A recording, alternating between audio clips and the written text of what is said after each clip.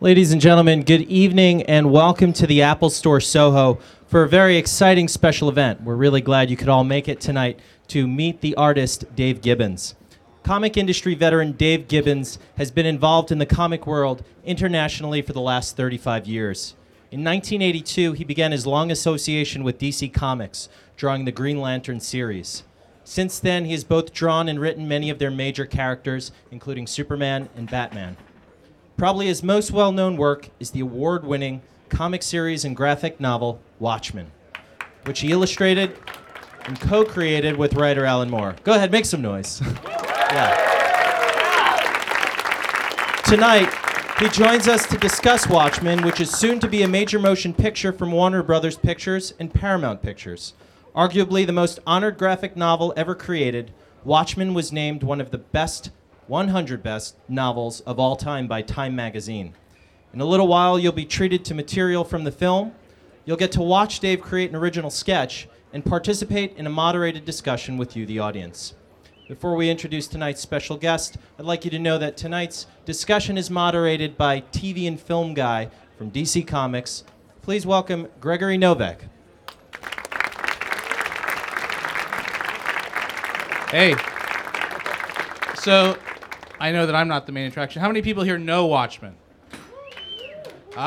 You've all experienced it. So you're all here because you're all, addicted and you want more, right?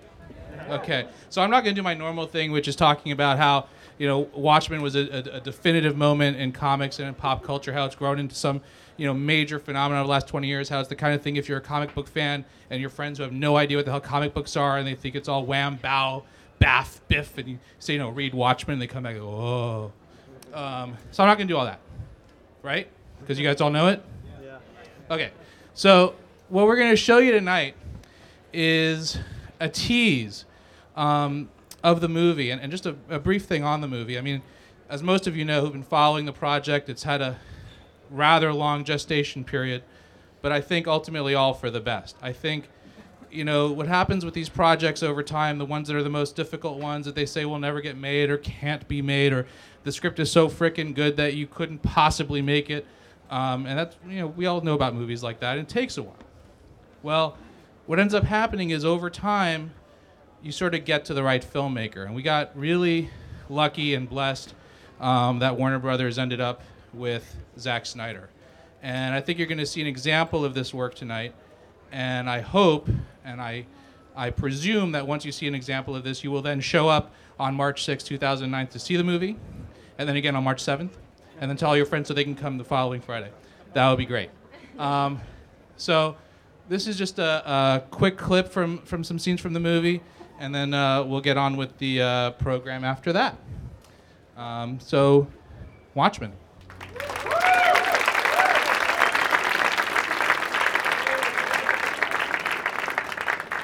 There's 2.5 more hours where that came from. And for those of you wondering, in the movie you'll see in the theaters, rated R, Dr. Manhattan will be anatomically correct and to scale.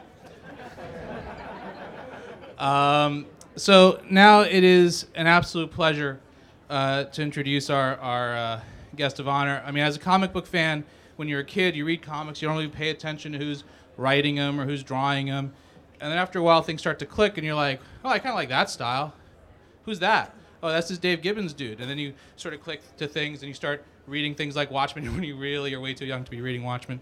And but you keep following that work, and it's really been a pleasure as a fan to see Dave Gibbons' work not only evolve, through Watchmen, but to so many of the characters and books that he's drawn and written over the years. I mean, I love his Green Lantern work. That's some of my favorite stuff, and frankly, he wrote and drew a book called The Originals. That's really one of my favorite books in the last 5 years, available from DC Vertigo at all your fine art bookstores. But it's a phenomenal piece. So it is my pleasure to introduce, again, one of the really most talented people in our business today, sometimes confused with Eric Clapton's younger, better-looking brother, Dave Gibbons.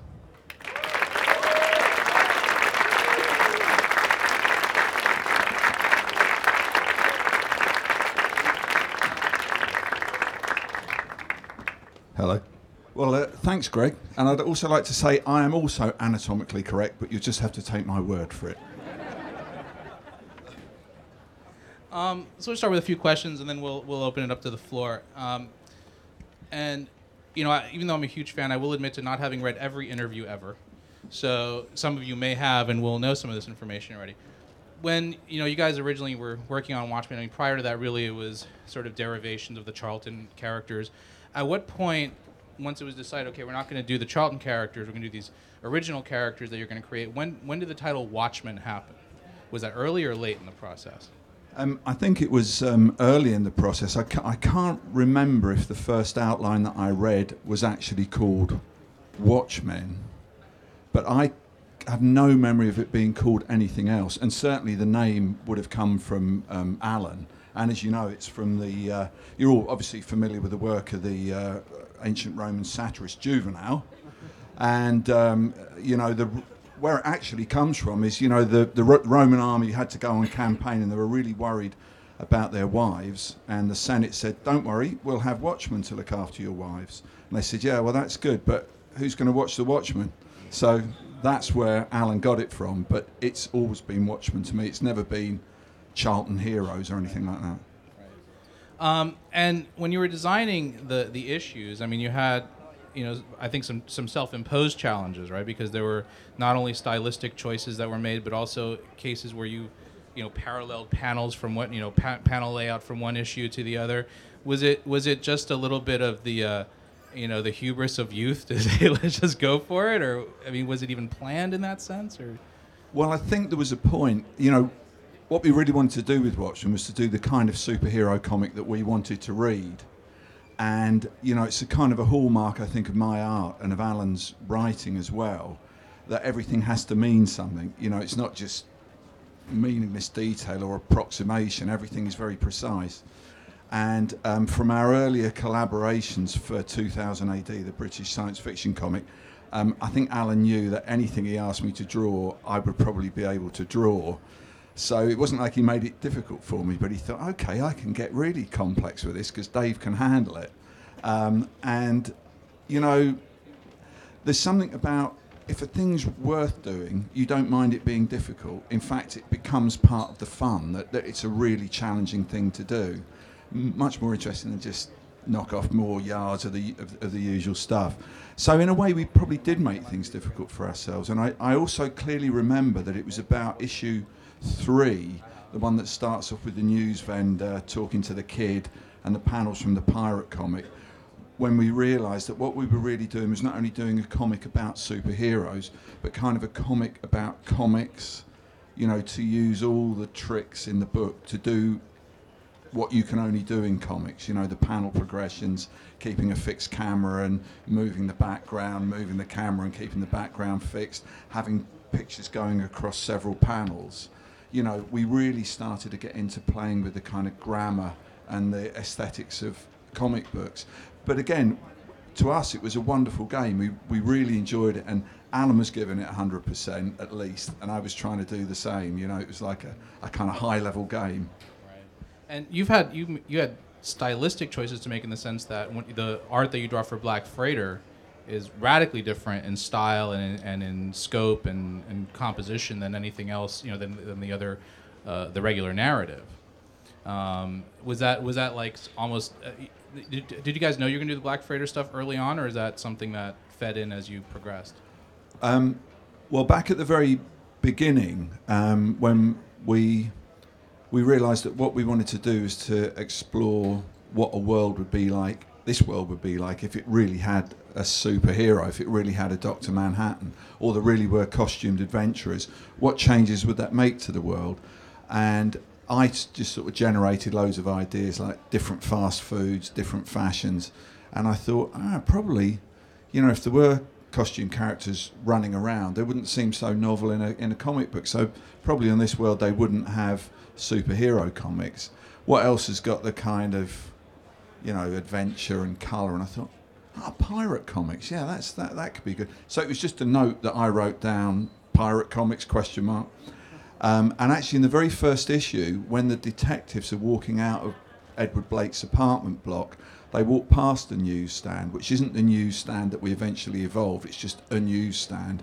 And there's a kid leaning up against it reading a pirate comic. And I thought, well, that's it for the pirate comics. That's a nice little thing to draw in the background.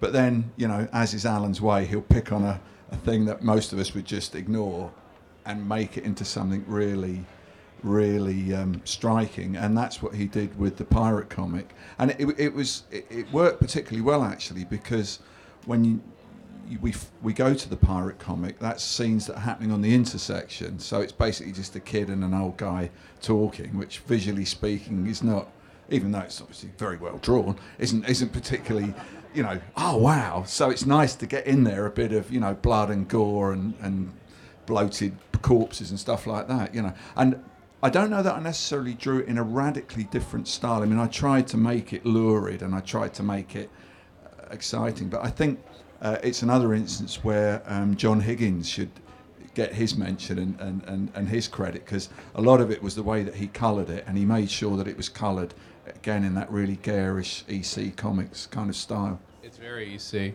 And now sort of, you've had the experience over the last, 20 odd years of seeing this not only evolve as a phenomenon, but now, the movie's made and it's being disseminated through media that didn't exist when you drew the comic. We're doing the motion comic, available on iTunes. The Pitching. we're the Black Freighter animated. Obviously, there was animated media at the time, but what's been fascinating about seeing how Zach has approached the movie for me, and I'd be curious to hear your perspective, is how he's really embraced the theme of Watchmen as, what you and Alan did was, well, if these characters existed, then what would the world be like? And he's really embraced that in producing the movie, in the sense that, okay, the movie is not just a movie that's going to come out. It's he's recognizing the fact that the book has become a cultural touchstone and that they feed off of each other, and that sort of generates all sorts of other, ripples of cultural impact, if you will. Yeah, I think that's one of the really interesting things that Zach has identified, that it is something that is now embedded in pop culture.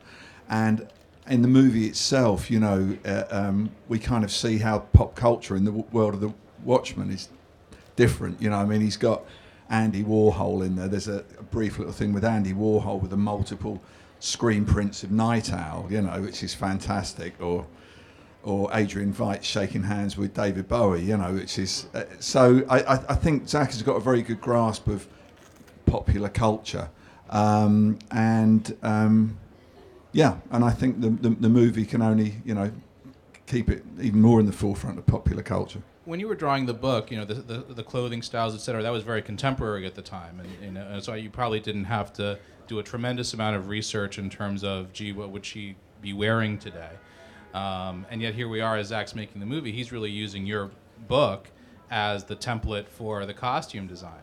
And, it's been really interesting to sort of see the decisions they make, in the sense that, some things are absolutely exactly true to what you drew, and others are a little, they're just more inspired by, because, of styles that have changed. And I don't know. Yeah, well, I think, see, Watchmen is a comic book about comic books and superheroes, but Watchmen in a way is a movie about comic book movies and superhero movies.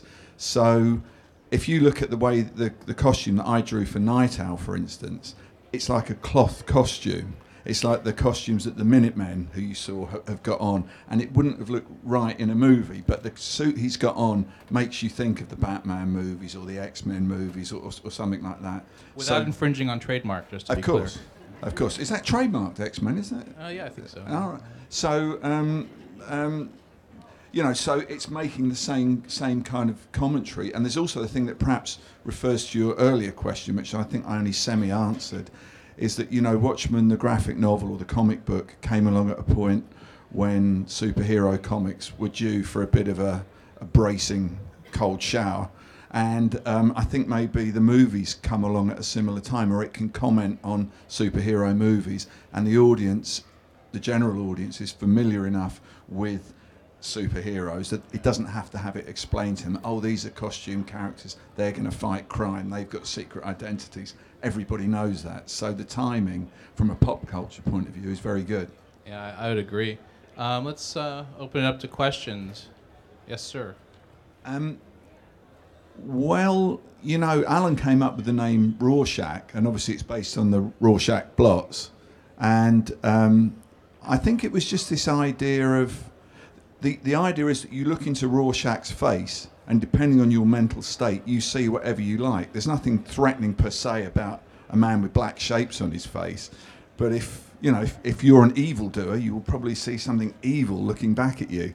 And I think the fact that they shift is something that we kind of hinted at in the comic book, although not everybody noticed it in the comic book, despite the fact that in the first issue there's a fixed shot of him with the blots moving. But in the movie, it's really chilling. And it's funny, it's the effect. I've seen people dressed as Rorschach at kind of costume parades and things.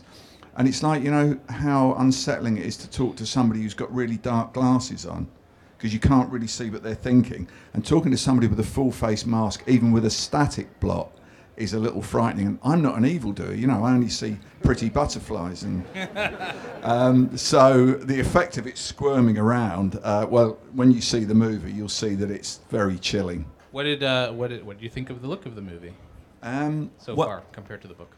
Yeah, well, I mean, the movie looks a lot like the book. And I mean, for me to sit there and watch it, because, you know, when you draw a comic book, you see a little movie in your head and you think, oh, yeah, that's the moment. So he's just walked that far and we can see that behind him, but that makes a nice pattern with that. And when I'm sitting there watching the movie, I think, this is going to be the bit, and the picture that I drew happens and then it moves on. So there are scenes in it that look exactly the way I drew them. There's dialogue which is exactly what Alan wrote. The colour palette of the whole thing is exactly John Higgins' colour palette. Even you were talking about costumes earlier. I was amazed really early on to see a clip of Laurie in some kind of weird sort of 80s fashion, and the colour that they'd used was exactly the colour that John had used. They could have used any colour. They could have said, okay, we're gonna, but so the look and the feel of it and the atmosphere of it, to me, it's just what I saw in my head. Which character is the most fun to draw? Which character was the hardest to lock down a design for?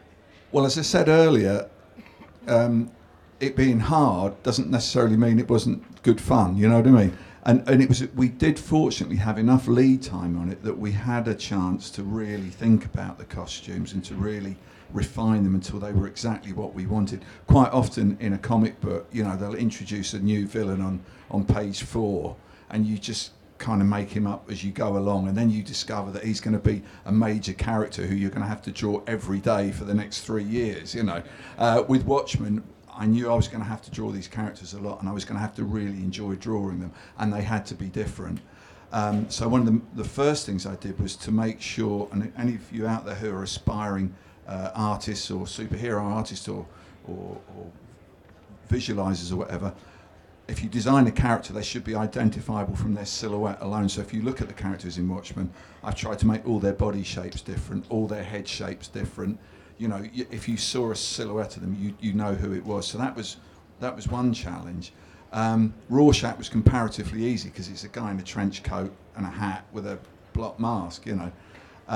Dr. Manhattan was pretty easy as well. He's an anatomically correct naked blue guy for, you know. And so somebody like Night Owl took a lot of refining just to get the exact details of the boots as he got. It's these things you wouldn't even notice. Do the boots come up to a point? No, that's Superman and Batman. Are they just level? No, that always looks a bit clunky. They're that shape. They're like a wing shape. That's, you know, you kind of go through those things. The comedian as well, we went through lots of versions. There was one where he was in camouflage, which was kind of boring because, you know, he disappeared into the background, you know. So I couldn't pick any one of them out. As is perhaps well known, the name Night Owl was a thing I came up with when I was like 14 years old, you know, sort of making up my own comics. So he's always been a particular favourite of mine, just because it's something that, you know, I'd nurtured for a long time, and then there he is on the silver screen, you know. I actually have a question, because Alan's known for having very specific scripts that he generates. Was Bubastis very specifically described in his script, or was that just a conversation where it was like, let's revive this beast that may never have existed? Yeah, it was like a lynx. It was a big lynx. So maybe I made the ears a little bit longer to show that it was a mutant. Maybe, I forget actually, maybe coloured an unlikely colour. Right. But it just had to be like, you know, Adrian Veidt's pet. Right. So I think, probably for reference, I just got a tiger and gave it long ears, probably. In the back there. Sloppy work. I mean, Zach made a very specific choice in the movie, and to keep it in the period in which it was written, to keep it in 1985. And that was a topic of a lot of debate, both internally at the studio and, frankly, among the fan base. There are the purists who say it's got to be 1985. Others say, well, that's not really what the story is about. Zach clearly felt in the former category, and it was a question that was raised many times. Will people today be able to understand the thematics that are being played out in the Cold War in the book and in the movie?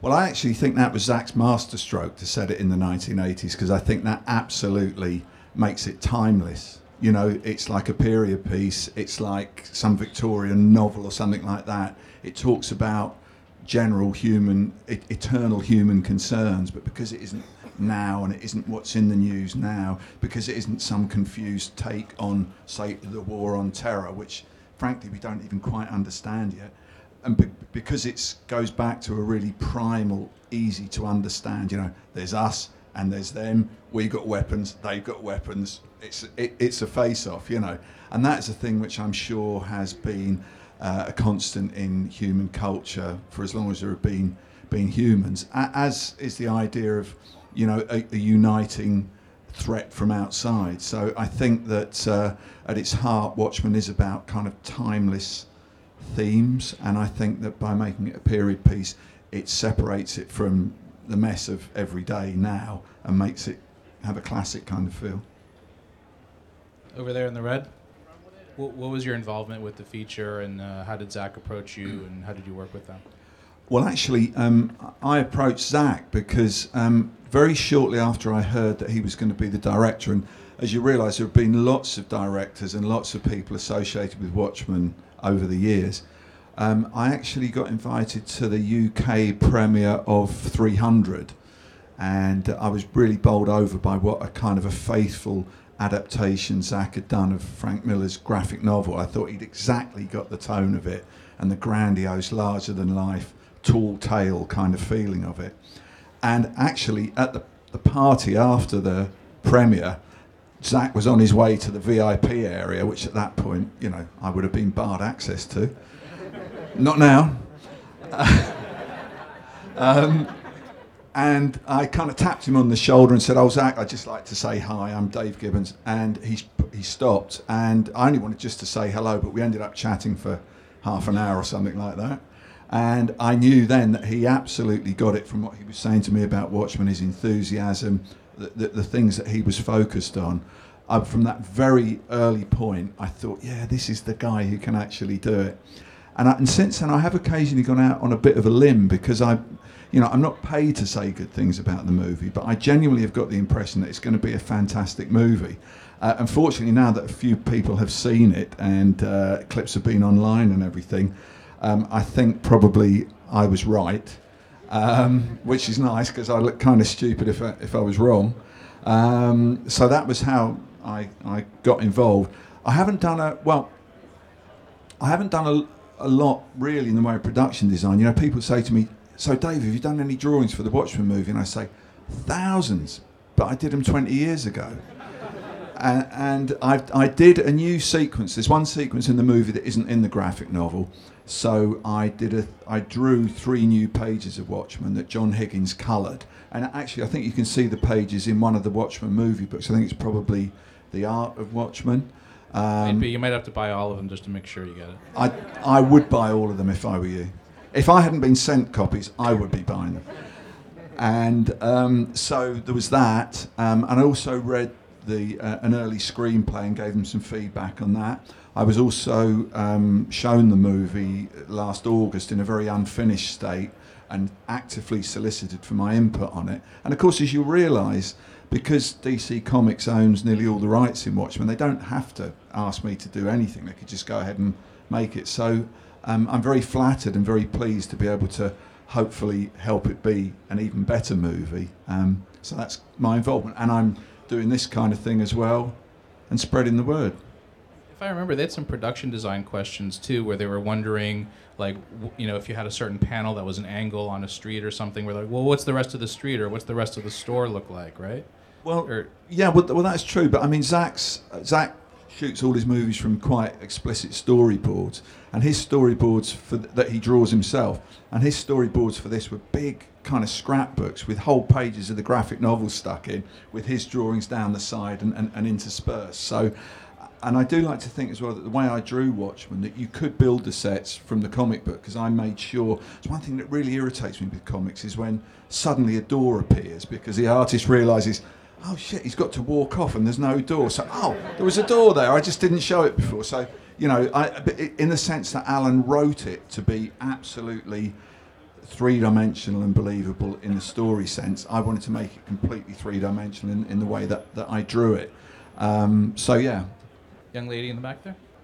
I guess beyond the color palette and some of the design, is there another aspect of the film that you feel really captured the essence of the book? Well, I think so. The book is kind of famed for being the kind of thing you read once to get the story, then you read it again to get the background details, then you read it again to get the way everything's connected. And the movie has got very much that feel. There's, because I've been on a kind of a road show showing journalists the beginning of the movie. I've now seen the beginning of the movie maybe 4 or 5 times, and I'm still seeing things that I didn't see the previous times. So there is that level of detail and that layering. And again, just like I was saying with Alan's writing and my drawing, hopefully, there's nothing in there just to fill up space or just because we couldn't think of anything else. Everything has a meaning. So it's that insane kind of pattern that everything fits. And I'm sure when eventually, I mean, obviously I urge you all to go to your local multiplex and see it, but when it comes out on DVD, we're all going to be there with the remote control, going through it a frame at a time and trying to read the newspapers and trying to see exactly what that is going on in the background. And everything joins up. Yes, sir, in the cap. Were you surprised when you were doing the initial 12-issue series that your use of the smiley face started just appearing culturally in all sorts of different places? And did you do that? You guys do that first, or were you feeding off of something? Well, I mean, the smiley face was around a lot in the 60s, and when it resurfaced in kind of popular culture outside of comics was after Watchmen had been out, and it was actually Bomb the Bass, who were a sort of, I don't know, youngsters call it acid something or other. And there is that acid connection as well, because I don't know, I've never touched this stuff, but I used to buy tabs of acid and they'd have a smiley face on it. But anyway, I started... Yes, you're right. Yeah. Come back. But I started seeing it appear all over the place, and I actually got in touch with Bomb the Bass, and it was a guy called Tim Simonon, I think. And I actually went to see him, and he was a huge Watchmen fan, and he'd actually put it on all these posters because people were wearing the smiley badge again as a symbol of, acid house or whatever. So yeah, it's all intertwined. I mean, I can't really say anything, but the origins of the smiley face are a bit moot. Some people say they invented it and they have a trademark on it.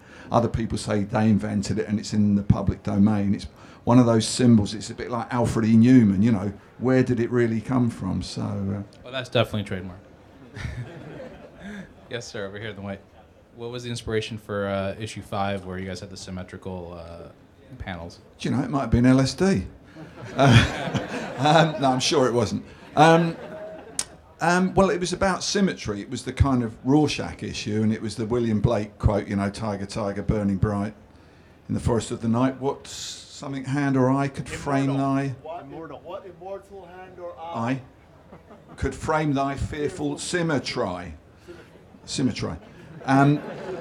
So it just seemed appropriate. I think Alan probably found it and went, Dave, it's about symmetry. We could make the whole thing symmetrical. And I said, oh yeah, that sounds like a good idea, Alan. And and so it proved to be. Although it was a bit harum scarum on that, because we drew it and wrote it and drew it like a page at a time, because the schedule was getting really... The schedule, I would say, but I tried to say schedule.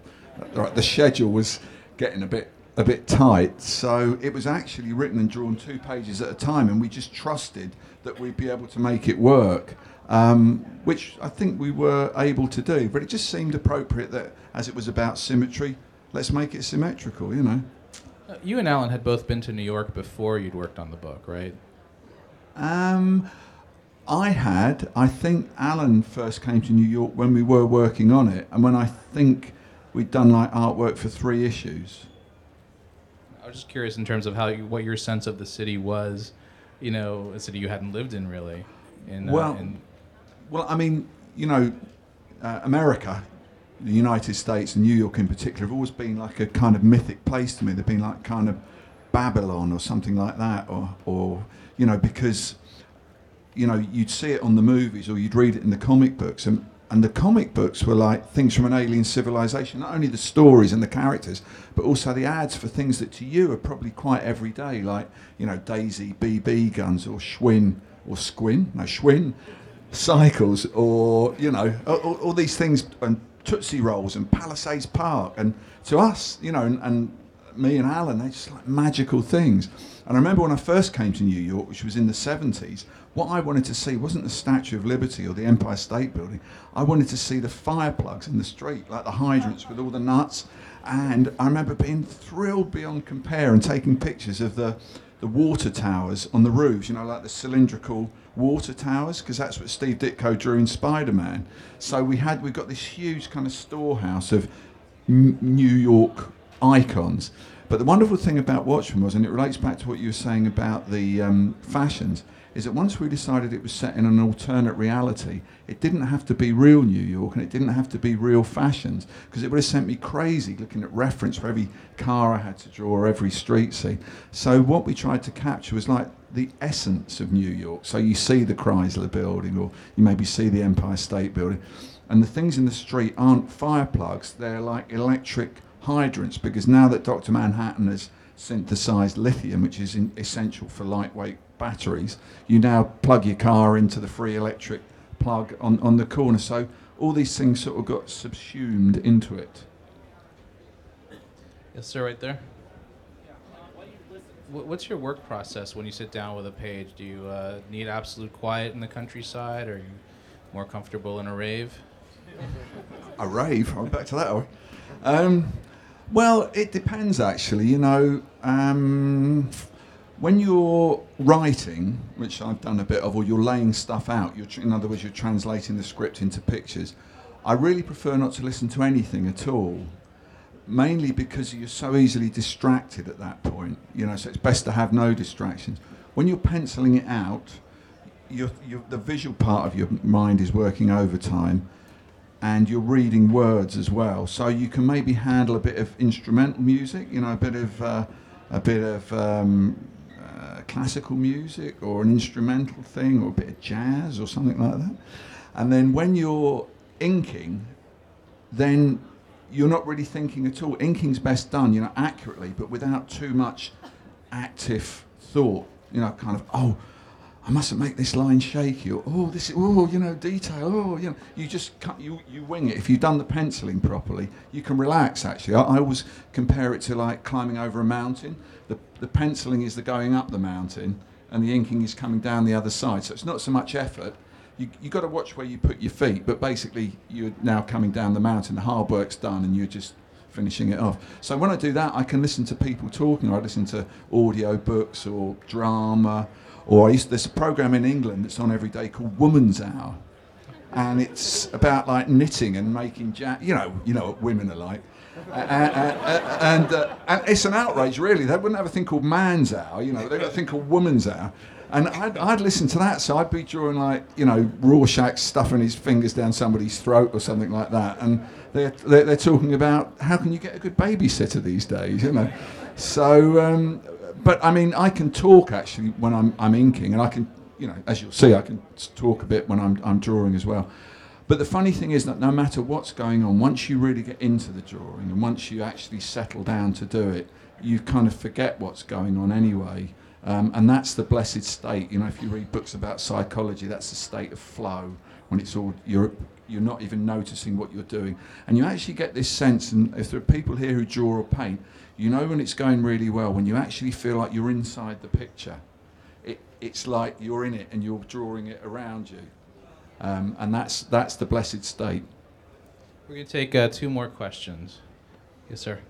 Yeah. Had you been involved in any of the previous iterations of the movie and development over the years? No, way back when Alan and I had lunch with Joel Silver, who had the rights at one point. And if you know Joel Silver's oeuvre, you will know what a Joel Silver Watchmen would have been like. It was going to have Arnold Schwarzenegger in it, but so was his version of Sergeant Rock, and Arnold would have been Sergeant Rock. And just imagine that for a minute. Apparently, the story would have been his father was an immigrant from Germany to the USA, and as a kid, Arnold had been bullied because he was German, so he had to now fight the Nazis to prove that he was a true American, which, you know, is interesting. It's not Sergeant Rock.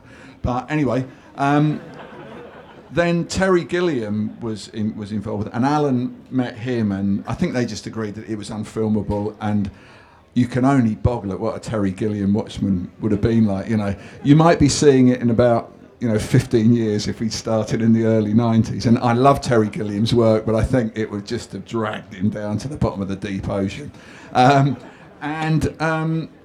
But in fact, I mean, I've said this before, but my dear old mum, when she was alive, she used to, this is how I used to get news about the movies. I remember she phoned me up one day, she went, "Oh, David," she said, "oh, good news." I said, "What's that?" She said, "That Monty Python man, he's going to make a film of your comic. That'll be funny, won't it?" So that was it. And I knew that Paul Greengrass was involved, and online I saw some sketches and stuff like that, and I knew people who'd done bits of production design, but it really wasn't until the Zack Snyder version, which is the one that has won the race, that I've been involved at all. Last question. Young man, when you first heard the actors, speaking the words and their voices, during the movie, how did that connect or relate to what was in your head when you were drawing the book? Well, I mean, very close to what I imagine, and I think another masterstroke of what Zack's done is to cast actors who are not over familiar. I mean, they're all very talented actors, but you don't go, "Oh, it's Jude Law," or it's Tom Cruise, which in an ensemble piece like Watchmen would absolutely kill it because it would completely unbalance it. But I was lucky enough to be on the set on the day when they filmed the Crime Busters meeting, which you probably know from the graphic novel is where, there's this wonderful plan that they should all band together and solve all the unrest in the United States, and the comedian basically just blows it all off and sets fire to the map and walks out. So all the characters were there and they were all talking. And I was in the room with them as well, and it really was like a dream coming true. So I'm thrilled with what the actors have done. And also what you haven't really seen so far, there's been bits of the movie online, there's been clips like you just saw. You get an inkling of it from this, is the emotional impact of the film as well. And some of the performances, all of the performances are just really powerful. And I won't spoil it for you, but there's one moment in it that almost made me cry. So, yeah, the acting's great.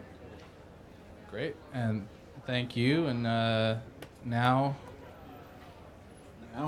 Shall I say what now? I think now. I think go for it. Okay, well, quite often when I do these things, I sort of do sketches for people, but there are rather a lot of you. So I'm going to do you a sketch using the latest technology, which is going to work flawlessly, I'm assured. And you can see me on the screen as I draw it. Well, not see me, but see what I'm drawing on the screen as it almost magically comes together. So this is all back to front, but thanks for the questions, Greg. Thank you, David. It's a pleasure. And thank all That's of great. you for listening and enjoying. And this will be a real treat. Yeah, and I'm now going to go over there. So, see you in a second. This is a wonderful thing here. This is called a Wacom Cintiq tablet, which is like a pressure-sensitive graphics tablet, but you actually draw on the picture. Now, if I can get myself comfortable. It's not like being at home. So you could hum Acid House, or you could talk about babysitting or Marmalade or something like that, if you like, just to make me feel comfortable and at home. Okay, so what I'm going to draw for you is the thing I most often draw, that people ask me for the most, and also, to be honest with you, it's the easiest thing to draw. That's the man without a face. That's Rorschach. So I'll try and draw it properly. Normally I just start with a hat and work down. So I'll try and give you an idea of how I would actually draw it. I hope this is showing up. Is it showing up? Okay, so this is his head. It's like an egg. He likes eggs. A raw egg is what Rorschach likes, funnily enough. This is his neck. So all you budding artists, note that you try and loosely construct the thing before you draw the exciting details. You won't see his eyes, but that's kind of where his eyes are. That's the middle of his face, very important for a symmetrical character. Now the hat's got to sit on the head. So draw a line around the head. Can you see that? Is that okay? Because I can change the colour of it, probably. Is that better? Okay. So now draw his hat.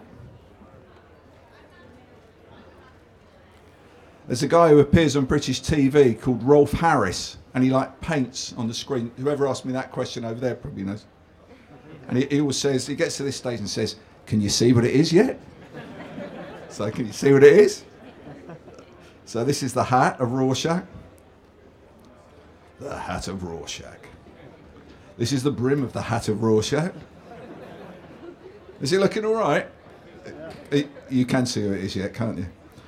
Okay, and he's got a muffler scarf on. And that all wraps around his neck.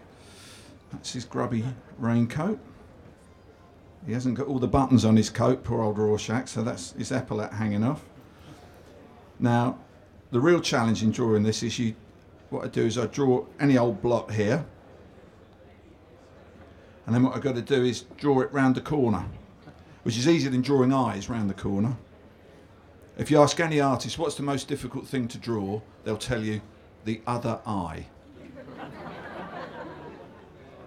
So this is the other blot. If I suddenly fall over, don't be surprised, because I got off a plane about an hour and a half ago, so what a professional. Right, so that's what I would normally do as the pencils.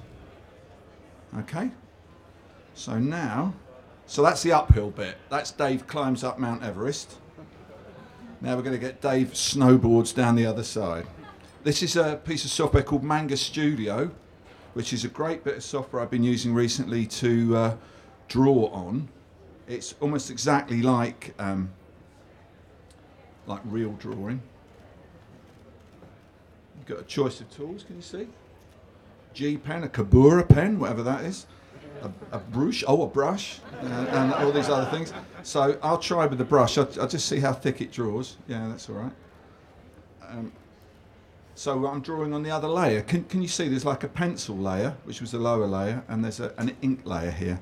So I'm now going to get the pencil layer, knock it down a little bit so that I can see it, but not too much. And now I will ruin the whole thing. No, I'll bring it to a state of magical conclusion. Not with that, I won't. The other wonderful thing about this is you just get rid of your mistakes. Doctors bury their mistakes. I just Command Z them. Oh, sorry, Command Z. Obviously not quite as relaxed as I would be if I was sitting at home doing this, but as you can see, my drawing position isn't ideal. If you're going to draw for a living, buy a really comfortable chair. That's not too bad, is it? Yeah?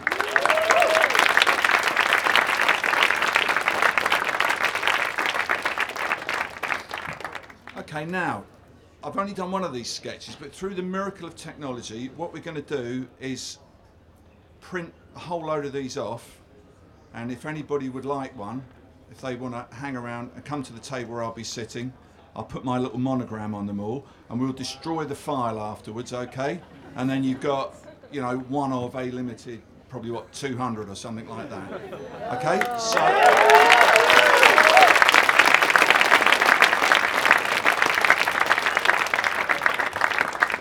And I think what we're going to do while all that's messing around is we're going to show some of the motion comic. We're going to show the trailer for the motion comic. So if you'd like to watch that, and we'll do the technical. So as we mentioned, you can download all sorts of Watchmen-related content from the iTunes Store, including the Watchmen motion comics. There's a free podcast and additional other free movie clips and footage that you can watch, in addition to a free iPhone application. So check that out, and we're going to play some of the podcast for you now. Enjoy.